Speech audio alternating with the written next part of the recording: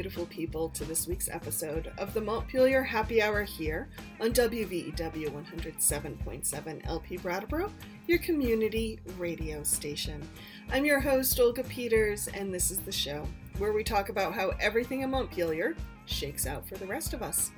I want to welcome this week regular contributor, Representative Emily Kornheiser, one of three reps from Brattleboro. Hello, Emily. Good morning, Olga. Nice to see you today. Good to see you too. And hey, Maura Collins from the Vermont Housing Finance Agency. So glad you're going to dive into a conversation with us again. Yeah, talking about housing is my favorite thing, and I'm sure we'll have it all wrapped up within an hour. So this is, let's do this. So everybody fasten your seatbelts because all the solutions will be here on the Montpelier Happy Hour.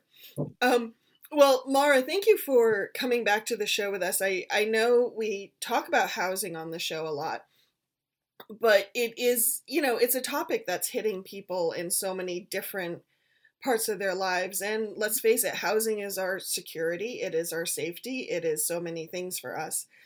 Emily, we wanted to talk with Maura this week, however, because you've been getting a number of emails around housing that have kind of boiled down to, I have this perfect silver bullet solution. Why is nobody doing this? Can you kind of frame some of those emails for us? Sure. I think we all see our corner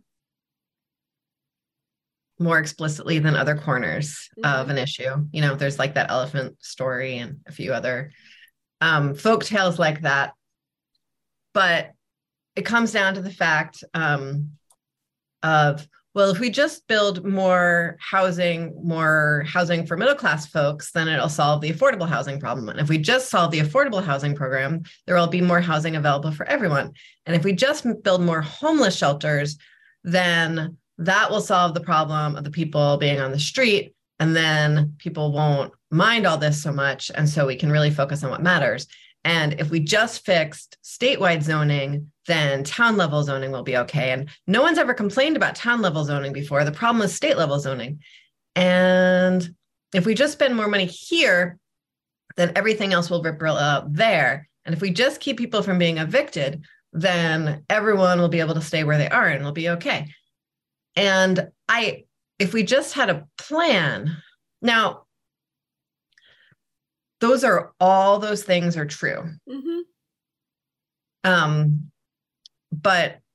Vermont and the legislature particularly, but people generally in these times struggle with complexity and the idea that we have complex systems that might not require complex solutions, but might require multiple solutions. And I think if there is a plan, that plan has not been made explicitly clear to enough people. And that's hard. And it's also hard because, I don't want us to, I don't mean this in sort of the Vermont exceptionalist way, but there are solutions that we're talking about that might work to make a difference on housing in Warren that are things that Brattleboro has been doing for a long time and are not going to make the difference for Brattleboro. So this is like raising the base is not necessarily going to be enough for us. So that's sort of like one of the other solutions that is on the table. So yes, those are the emails I get. Those are the conversations I'm having with people. And my answer is yes, and. And so I keep on, there are a lot of housing bills in the works. And so I keep on getting emails from folks or talking to constituents who say, I saw this housing bill and that's not going to fix the problem that I know is a problem. I'm like, I know, but there's more than one bill. There are hundreds of bills. So, Maura, do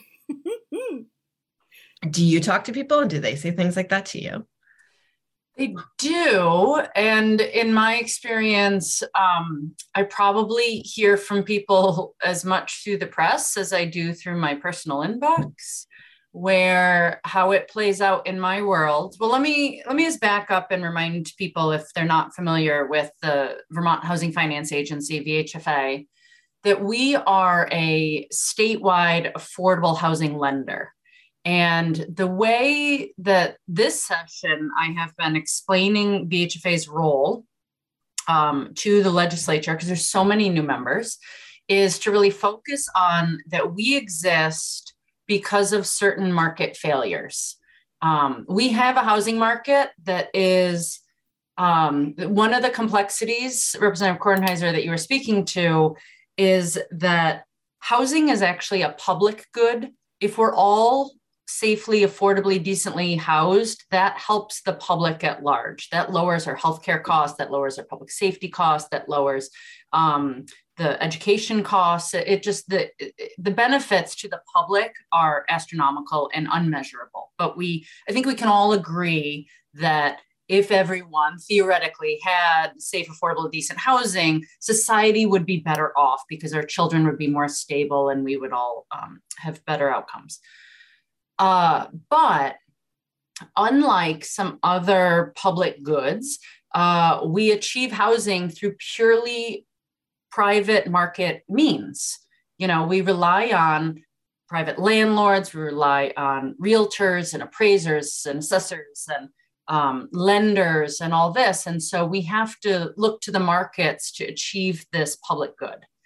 And therefore, when there's market failures, I know I'm being nerdy, but we have to intervene. And that's where the legislature comes into play. And so in its brilliance, and actually in the federal government's brilliance back in the 60s and 70s, the feds said, you know what, we have these tools available to us. Let's create an agency like VHFA. And I won't go into the boringness about how exactly we work, but the legislature created us 49 years ago and said, your mission is to finance and promote affordable, safe, and decent housing opportunities for low and moderate income Vermonters. And for the first 30, 40 years of that time, 30 years, that was because interest rates were too high and we offered below market interest rates. And that was how we tried to help people who are low and moderate income get into housing. Then interest rates dropped. And I don't want to say we weren't needed, but that particular market failure really changed. And now people could get a 3%, 3.5% interest rate just fine.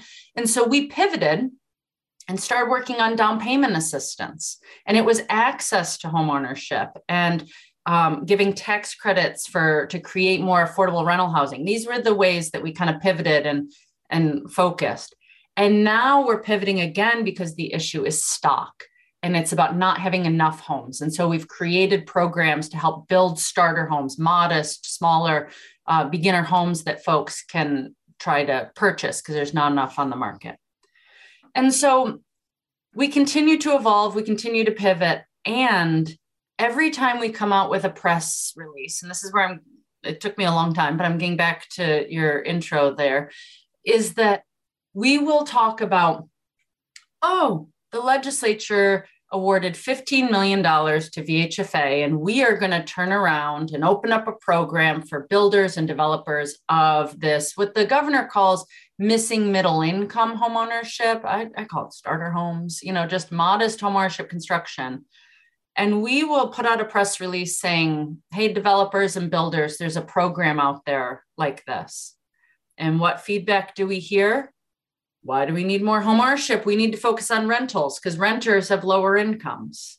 And it's the same thing you were saying, Emily, about how whatever we're doing, folks want something else. They're pointing to the thing we're not doing, or we're not doing it enough. 15 million is a drop in the bucket, or the worry that builders and developers are going to cover their costs and pay their bills through this program because they think that that's unfair and that they should do it for free, or whatever the frustration is. And I get the frustration because every time we say we have this program for manufactured housing, which people call mobile homes, they'll be like, well, what about tiny homes? Well, we have a program for tiny homes. Well, what about homelessness? And, it's folks aren't happy. And I get it. They're right to not be happy because the problem is impacting so many people in so many ways. And there are so many avenues we have to achieve, and that we're not going to solve this problem with that one silver bullet.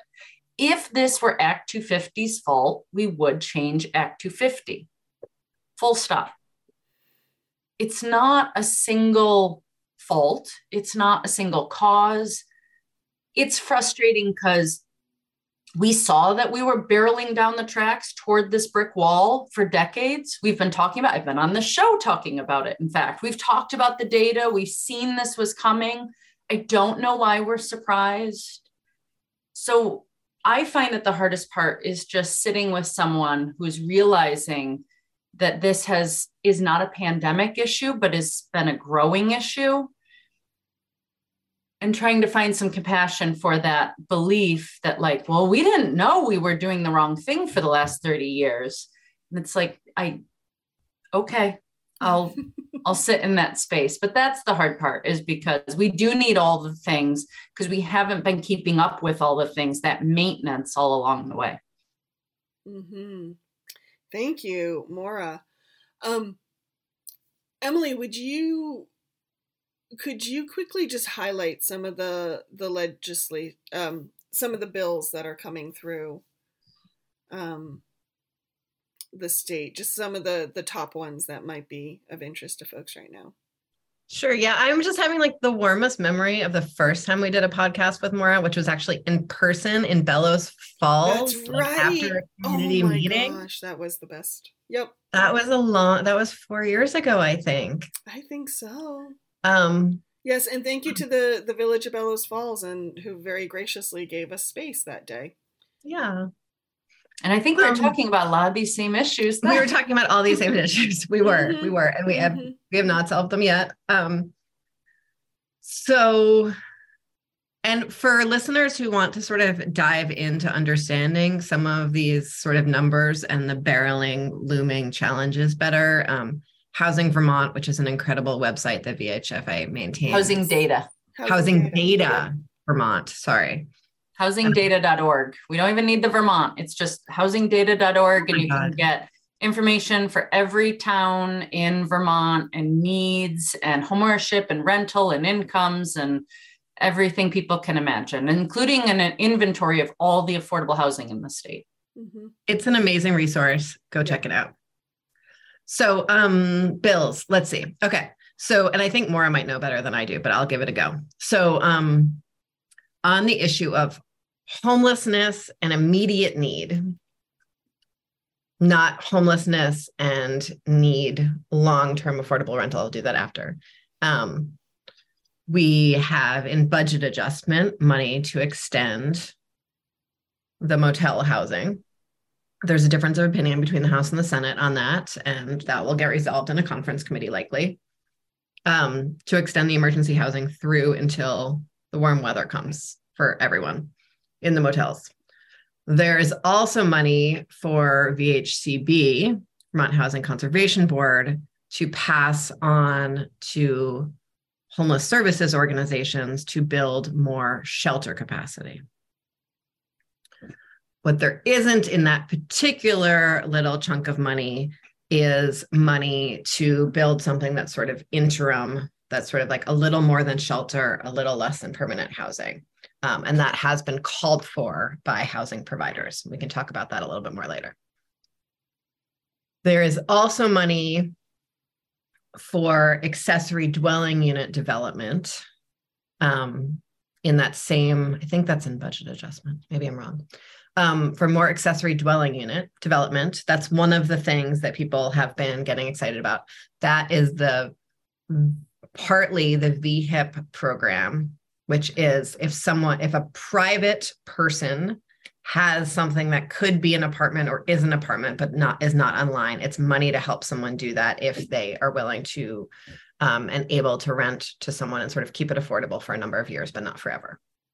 So that's sort of building out not just accessory dwelling units, but just sort of smaller units and bringing those online. And it's really, there's been programs like that in Brattleboro for a long time, but this is like a way bigger chunk of change. This is like actually what the cost, very close to what the cost of this would be, rather than sort of a tiny grant to supplement private money. And then there continues to be really like sort of historic amounts of money, but not enough money going from VHCB to the housing trust, such as Wyndham Windsor Housing Trust, to build out affordable housing sort of according to their traditional business model. But at least in this area, and I imagine other places around the state as well, they are not actually able to spend the money as fast as the money is coming in because of other limitations, not just construction, but sort of like siting and site acquisition and planning and like a bunch of other things like that. And then, so that's just like, let's go through all the ways we would spend dollars and then talk about some of the policy fixes. Does that seem like a good plan, Maura? Mm-hmm. Okay. And then there's money that VHFA is working with to expand access to manufactured homes and replace some manufactured homes. There's money to buy housing for the first time for first generation home buyers, for folks who might not have down payments, that kind of thing. So expanding home ownership. And then is there also money to help developers sort of like close the development gap? Is that the last thing? For both home ownership, which I spoke to a little bit, but also this year it's new to have a revolving loan fund, capitalized revolving loan fund for developers of rental housing, where it's for folks just over those income thresholds of what's traditionally deemed affordable housing. But we would, this would be creating what used to be market rate rental housing, because the market again is failing and we're not even doing that at this point. So this would be a loan, a developer can go out and get a loan from a bank to build a rental building, but because it costs so much to build and the rents they'll charge will only bring in so much income, the bank is probably only going to approve them for a certain, 85% of what they need. And there's still a gap. And so if passed, we would step in with just a little loan for that developer. And in exchange for getting that little loan that would have some advantageous rates, that'd be a low rate loan, it'd have a long term, it'd be structured the way that would keep the development costs low. In exchange for that, the developer would cap the rent increases at no more than 3% a year, and they would keep those units affordable for as long as they have that loan. But if they pay off that loan, those restrictions go away. It's not permanently affordable, but the resource, the money is permanent, and we would turn around and make another loan. And we built in protections that if one of these loans were ever paid off, there'd be a 3-year notice to tenants so that they would have time to know that, something's changed. And now it's not necessarily a 3% increase each year. It could be different. And so, but then we turn around and use this money in a similar way in the future. So there's a lot of creativity around trying to address this from different ways. We have long addressed our problem in some really specific ways. And now we are really opening that up and saying, it's all hands on deck. We need everything. And so let's try a little bit of everything to see if we can chip away at this problem. And then one more place that we're spending money, and it's going to be sort of interesting to see if we can spend enough money on this one, is one of our other guests' favorite topics, which is wastewater. Mm-hmm. And so in order to build more housing in a lot of Vermont, in village centers in a lot of Vermont, we need to fix wastewater infrastructure and water infrastructure. And so I think it might appear sort of separate from housing to a lot of people, but that is also another big area of investment, is investing in wastewater, both actually in mobile home parks, and we've talked about that before, but more sort of newer investments in village centers and wastewater. So that is, I think, most of the pile of money.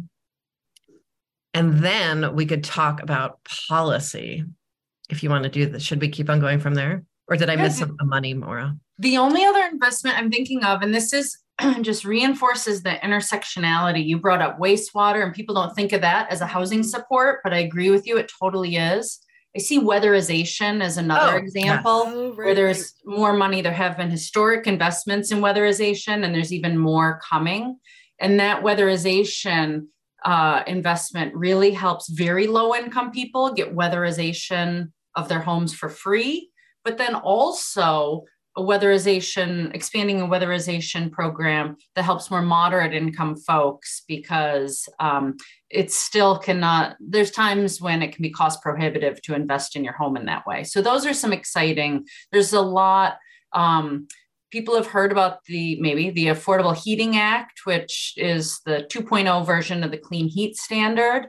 And that's a place where, me as a houser has been over in Senate Natural Resources and Energy, making sure that we have opportunities for investments in manufactured homes and rental housing and things like that in that act, so that if that goes through, that there are ways we're protecting and supporting housing through that. So that's what makes this work so complex, is that it's not like I can spend all day in the housing committee and think that I'm touching housing. I actually have to go to the Commerce Committee and talk about the impact on jobs and what employers need to house their folks. I have to go over to the energy committees, the healthcare and human services committees. I mean, it really does go everywhere. So I feel for you in the Ways and Means Committee to have to really touch all of this. Mm-hmm. And, back when we were having our first Montpelier Happy Hour conversations about this, we would talk about weatherization a lot more, and weatherization, and sort of how, in addition to the fact that we need new housing stock, our existing housing stock needs so much work to bring it up to affordable, meaning people can afford to live in it, standards around heating and cooling. So those are the places that we both need to spend dollars and are spending dollars. And then the next area is policy. And so there's all kinds of policy questions. There's zoning questions. So what kinds of housing needs to get cleared through zoning? And a big emphasis on what can happen in our downtowns and village centers that would not need as much approval as something sort of that might be turning a farm into housing. Mm-hmm. And that really gets at a lot of sort of the existing tensions in Vermont's conversation about what it is and who it is and how it wants to be. Mm-hmm. As well as questions around climate and climate change and what being a climate resilient community looks like. And so there's a lot of work being done on that and making sure that folks can easily build in downtown and village centers. There's questions around, Sorry, can I jump in just quickly? Because I think we talk about the difference between building housing in downtown and village centers versus in the more rural areas. And I don't know that we've ever really distinguished why we kind of put different focuses on that. So as I understand it, part of the reason is if we focus on kind of infilling downtowns and village centers, we can prevent sprawl. We can create more walkable communities. And that can help with climate change. And it can also help with, making sure people don't drive as much. But are there other reasons why we're focusing on downtowns? Yeah. So long term, it's less expensive to build in a downtown and village center. You need to spend less money on road maintenance, less money on water quality maintenance, all of that thing. You sort of get economies of scale. In the short term, it's often more expensive to build. It can be more expensive to build in a downtown and village center because of sort of the logistical stuff that there's all these people around while you're building and all these other buildings around when you're building. But again, you don't need to sort of run an extra road, run an electric line, run an internet line, all of that stuff. So there's that. There's also a lot of research that people are healthier when they live in downtown and village centers because of walkable communities, because kids sort of, families can look out for each other, all kinds of things like that. It's long-term less expensive for the individuals living in downtown and village centers because they're not paying the cost to commute. And because their heating costs actually can be lower if sort of people are closer together often. What else? Why else do we like to do that, Maura? Oh, I'm sure we're, glossing over some of the big ones, but, historic preservation, we have these beautiful historic buildings that we want to protect and maintain. Some would say this is a way of carbon sequestration, going back to the environment, because there's embedded carbon in those construction materials. So reusing buildings is a better outcome. And you're right, we don't, the cost of putting in new sewer and water lines and infrastructure can be very cost prohibitive. If we have that in our downtowns, we should maximize that. And right now, it's hard to think about paying money to extend a sewer line when we know that right now we don't have the density in our downtowns to take advantage of what we've already done. Thank you. And then there's also, we're glossing over all of the environmental implications, but one big one is people sort of think about how Vermont has like a lot of forests and a lot of open land. But what we don't have is a lot of connected forest land and connected fields. And so for the creatures, that is actually really, really necessary. And it's particularly in Windham County, one of the reasons that we have sort of an overrun, an excess of deer, which are sort of defoliating the forests and creating all kinds of other problems, is because we don't have continuous forest blocks. We have fragmented forest blocks. I just used so many little technical environmental terms I didn't even know I had at my fingertips. You forgot wildlife corridors. Wildlife corridors, another good one right there. Thank you, Olga. So that's another reason why we do that. And then sort of, in a downtown like Brattleboro, this isn't as much a thing, but right outside of our downtown, which is called sort of our neighborhood development area. So that's, like extending out onto Frost Street up near the hospital, those kinds of things. There's lots of conversations around minimum lot sizes, about parking requirements, about sort of ways that communities have traditionally tried to control development that winds up with sort of a single home or on a sort of postage lot, rather than things like townhouses, or even small apartment buildings.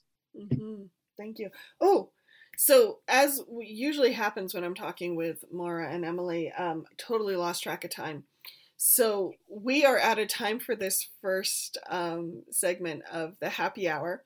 We're going to quickly go to break, hear from some of our underwriters, but we'll be right back.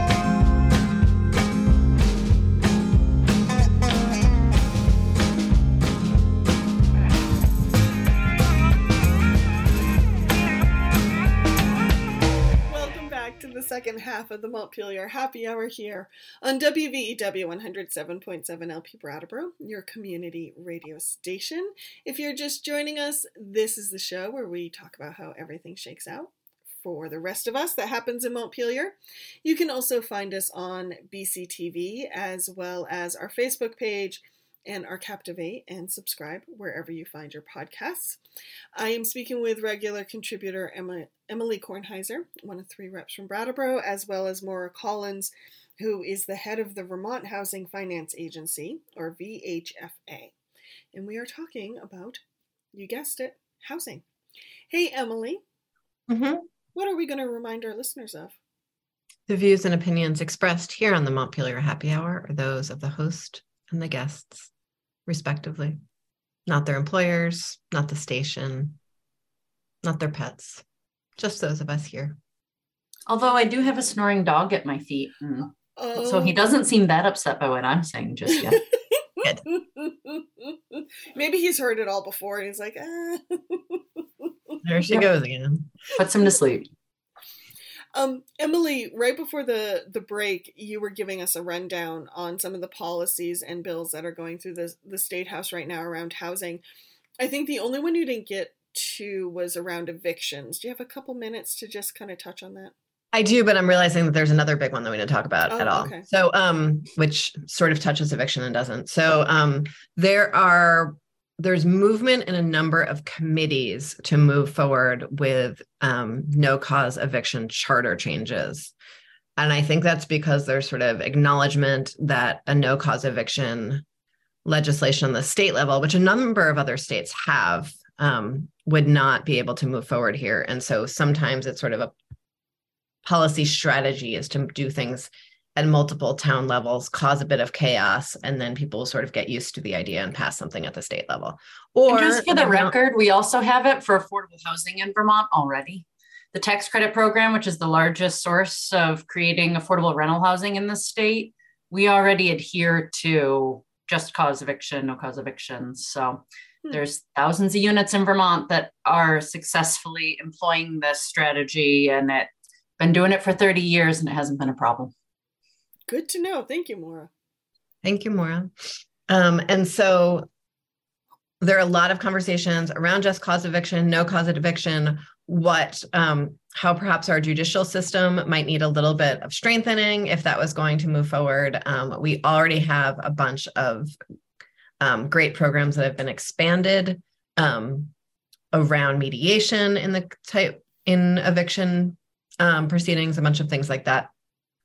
I would add just a little bit of framing. I think there's been a movement in the context of this conversation and a few others to stop differentiating between landlords and housing providers, and just sort of like a vocabulary check. Mm-hmm. Generally, we use the term housing providers to describe affordable housing nonprofits, right. Which would be our housing authorities, our federal housing authorities, our state designated federal housing authorities, and then our housing trusts.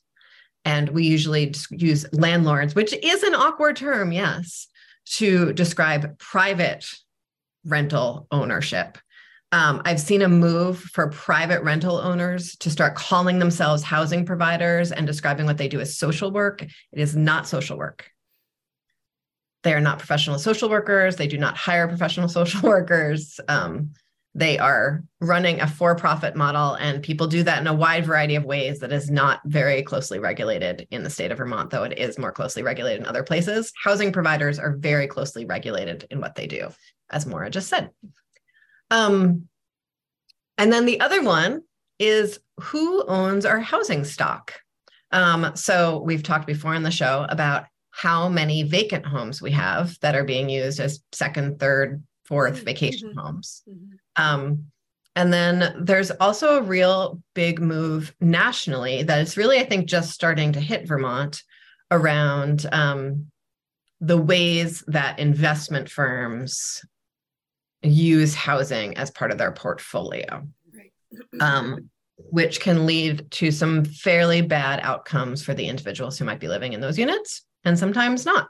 And so really exploring that, I think, is one of sort of the next frontiers in some of this work. Thank you. What else on policy roundup, Maura? Oh, there's always going to be other bills that are out there. I can think of a few small ones, and I think the question just becomes, are they going to get the attention and move? Sometimes these bills pluck along for a little while and then get swept up into some of the bigger bills. To go back to one of the very first points we were making on the show, it has been a growing trend to, instead of having lots of little housing bills that pass, some of the housing committees really like having these big omnibus committee bills. And I think it may be in part informed by the experience you had, Representative Kornheiser, of wanting to show that we're doing a lot of things all at once, and that it can be a bit misleading when folks hear about a bill that passes focused on just cause evictions if there's not something passing about shared equity housing homeownership models, and if there's not something about planning or zoning and the like. And so by pulling everything, it's a strategy, into one big bill, there's a lot you can point to. And so I do think, there are other little bills that are plucking along, and I don't know if they'll get swept up into one of those big, massive bills along the way. During the break, Emily, Oh, you asked a question, but I want to jump in with a quick question of mine. Um, can we do a quick pulse check on, when it comes to housing, hear a lot of assumptions about why we have a housing crisis or who's at fault for the housing crisis. Have either of you heard kind of any myths right now floating around that you'd like to take a minute to kind of clarify or squash? Well, Maura jumped in with one earlier in the show, which is it's all Act 250's fault. And if we just reformed Act 250, we would have all the housing we need. Mm-hmm. Mm-hmm. I just give like a hard no. That's just not true. Yeah. What about short-term rentals? I'll jump in with this one. Not my most popular opinion. A lot of people don't like hearing this, but I always have to ground my assumptions in data. And so there are short-term rentals are having a huge disproportionate impact on some communities' housing stock, and they're severely pushing out and limiting what housing is available.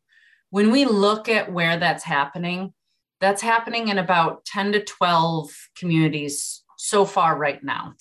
So for those 10 or 12 towns, it's a problem. And so last year, the legislature created the ability for municipalities to be able to regulate their own short-term rentals and have provisions that they can address that. In a lot of towns, though, we're not seeing that happen. And a lot of people would fairly challenge me and say, well, but like soon the 12 is going to turn to 15 and to 20. And that is fair. And that's why we always are promoting housing commissions or housing committees so that people on the ground in that town know what's happening and what's making up their housing stock. But statewide, I'm a statewide organization. So statewide, we know that just over 3% of our housing stock is short-term rentals. 17% of our housing stock is vacation homes. Mm-hmm. And we don't know how much the 3%, imagine circles here. I don't know if all 3% is included in the 17% number, or is it separate or not? But, when people get excited about penalizing short-term rentals because they see dollar signs of like, oh, we can charge them a lot of money with taxes and solve all of our housing challenges this way, or they want to, shut them down. We forget that Vermont has always been one of the top 2 states of having the largest proportion of our housing has always been secondary vacation homes. We are a very tourist-driven economy, and I think that our economy is based on that, and to severely disrupt that would have big economic impacts. So I think that we need to be careful that the benefits that the short-term rental industry, the websites are creating, which is, I don't know, yesterday I was skiing at Smuggler's Notch and it's February break. And I know, like, if you wanted a condo at Smugs, you used to call Smugs Guest Services to get that.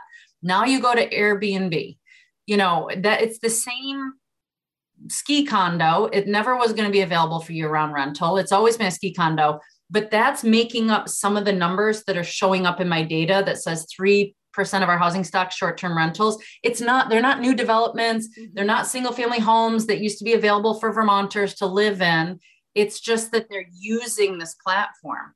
Now, what we have a problem is when this platform creates opportunities for those investment firms, like you were talking about earlier, to then have easier access, or even individuals who in the past, it would have, blown my mind and been too much work to buy up a second home to rent it out. But now, because Airbnb or VRBO is going to do the marketing for me and the platform and collect the taxes and register all the stuff, now all of a sudden I'm considering a business model I never would have considered before. And maybe I am taking year-round homes off the market.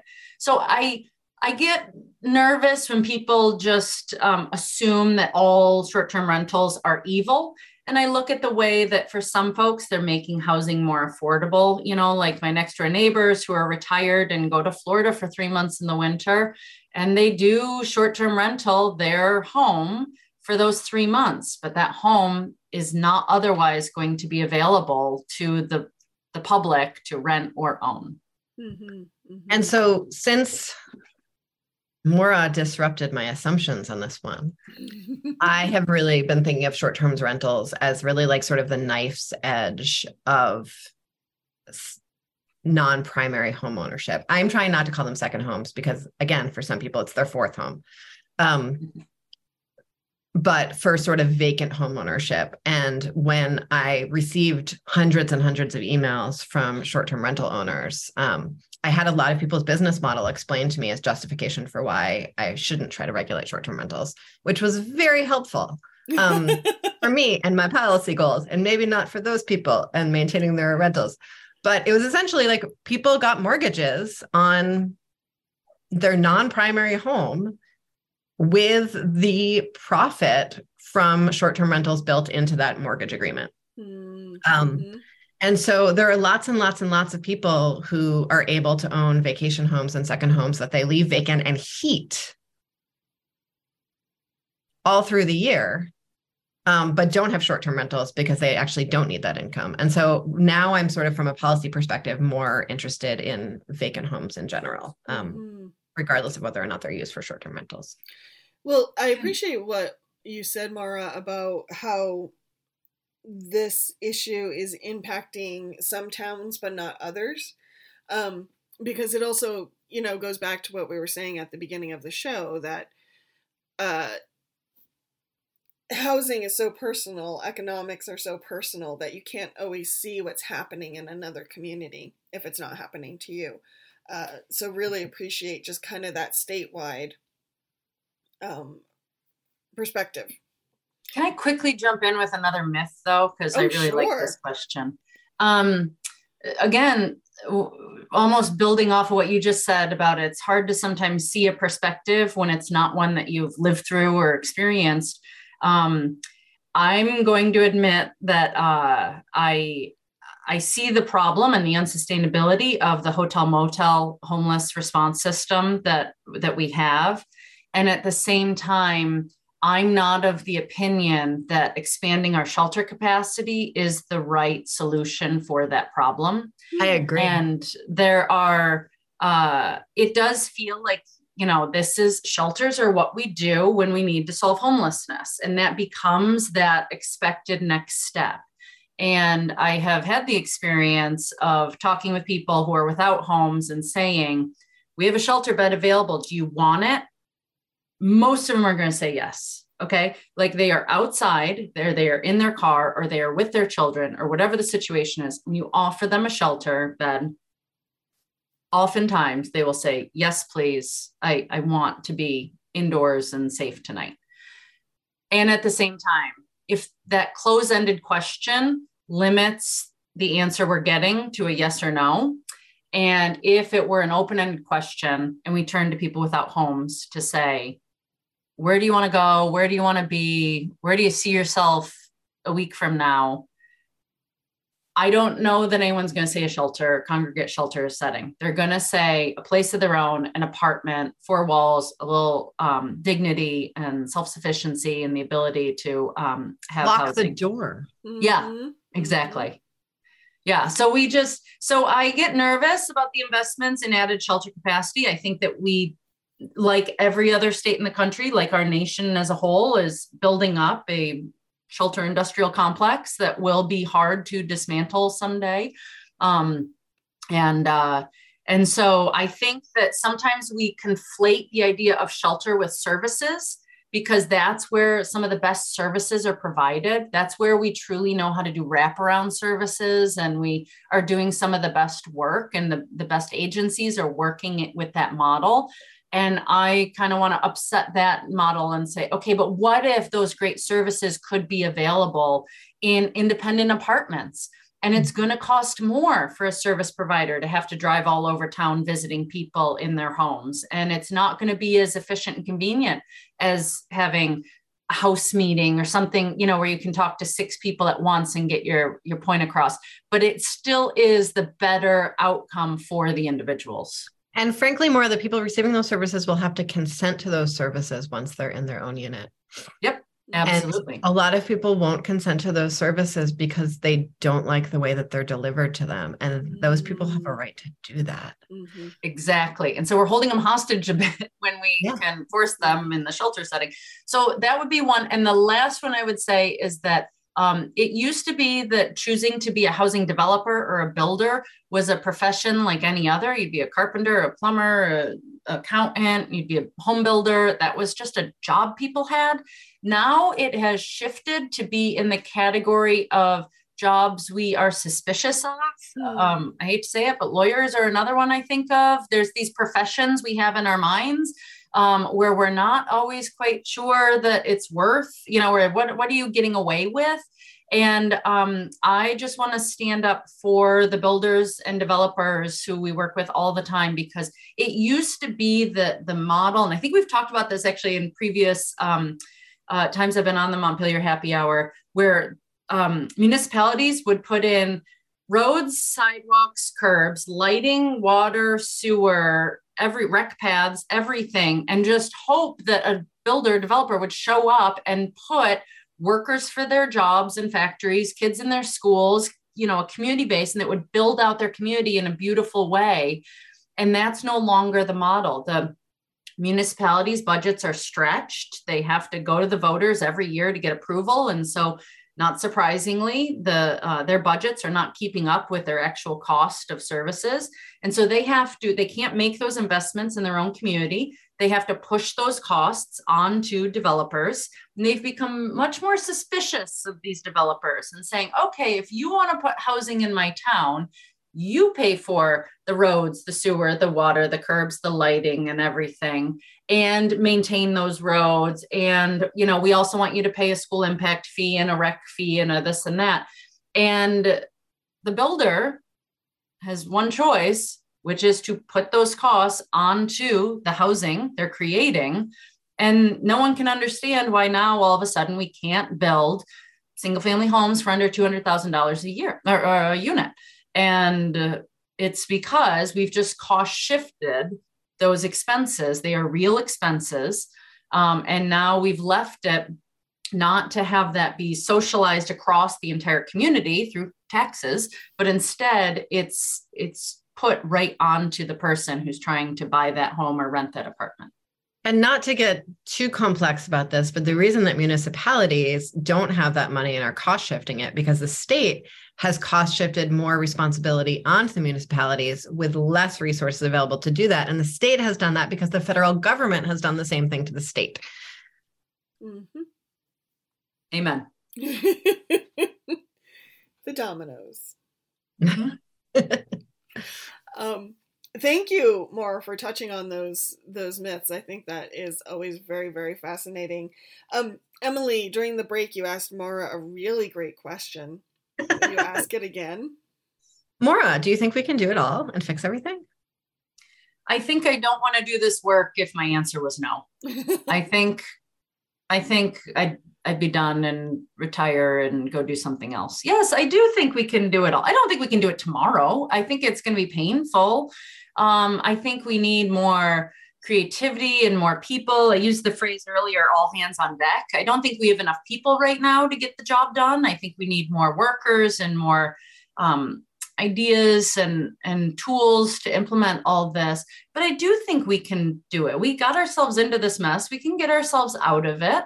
It's going to require some mental shifting of assumptions, and there's going to be change involved, and that's going to be hard for folks. But I would have the same answer if you asked me about the childcare conundrum that we're in, or systemic racism, or the healthcare crisis. It's just, yes, we can do this. We have to do this. Climate change requires it.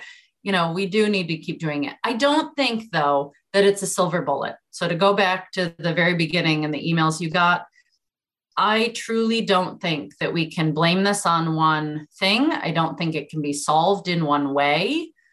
But I do think that all these incremental steps are the right way to go, because if we were to have a revolution, tomorrow, it would be too disruptive to all of these markets and systems and all that. But I think that we're doing the right thing by continually increasing the stock of housing, increasing our investments in poor quality housing, looking at all housing types and not just thinking that the answer is at one end of the spectrum or the other, but we need rungs on the ladder of every step of letting someone access housing and achieve that in whatever that looks like for them. But I do think that we're going to get there. And the new Vermonters coming into our state are bringing new ideas and energy and skills and abilities. And so I think it's a very exciting time.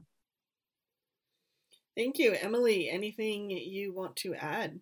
Yeah, do you think we can do it, Emily? You're the lawmaker here with your money on the purse string. So your hands on the purse string. I do think we can do it all, but I think we need to keep our eyes wide and continue to embrace all possible solutions and be sort of flexible with our own assumptions, and also be flexible in sort of our community's focus. So I need to be able to welcome solutions that might not be the solution for Brattleboro, but will help the 5 towns around Brattleboro, or help things in the Northeast Kingdom. The same way folks in the Northeast Kingdom need to be mindful and open to some of the solutions that will have a bigger impact in Brattleboro. Mm-hmm. I liked what you said, Mara, about helping people access kind of the housing that works for them. It's always felt that our communities really value home ownership over, say, renting.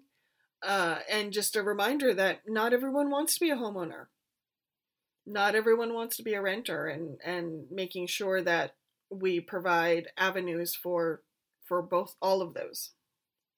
Yeah, the stat I've always heard is that 95% of Vermonters rented at some point in Vermont. And so we cannot leave that rung of the ladder out, whether that be a temporary stop along the way to homeownership or whether that be a permanent stop. My sister is much more successful in a traditional way than I will ever be, and she has never owned a home in her life. And that freedom of not being limited to a certain part of the country or home or any of that has allowed her to be able to chase job opportunities and advancement that has really paid off well for her. And there's just, what's the phrase to Muhammad, there's many ways up the mountain, and we need to make sure that we're allowing people many ways up that mountain. Thank you. Laura, if people want to learn more about your agency, where can they go? VHFA.org. It's our website. So that's Vermont Housing Finance Agency. So VHFA.org. And the other website we talked about earlier was housingdata.org, mm-hmm. which is where you get all sorts of community level information, including a lot of resources if you're interested in starting a municipal housing commission or committee. Planning commissions are great, and design review boards and all these groups are excellent at implementing the policies and writing the policies of a municipality, but they're so busy focused on municipal bylaws and planning decisions and applications in front of them that they don't always have the time to focus in on housing. And so we have examples of where there are housing commissions, how to set them up, sample charters, how to assess your housing needs locally, as well as the policy tools to address those needs, because every community's needs are going to look different. So you'd look at different policy tools. And VHFA tries to be very helpful in supporting and starting up these commissions. And so housingdata.org has an entire housing ready toolbox, because we're working hard to try to have every community be housing ready. Thank you. Thank you. I have to check out the toolbox. As a reporter, I've used housingdata.org a lot. I always find the data point on where people are commuting versus where they live always very, very fascinating. Emily, if people want to learn more about you or check out your office hours, how do they do that? Folks can go to emilykornheiser.org and you can sign up for my newsletter there, get all the social media feeds, my email, my phone number. And then every second Saturday of the month at 10:30 a.m., I'm at the library with other Brattleboro area representatives for a community conversation. Thank you. And as always, the Montpelier Happy Hour is on WVEW 107.7 LP Brattleboro, your community radio station, every Friday at 2. You can also find us on BCTV and wherever you subscribe to your podcasts. Have a great weekend, everyone, and take care.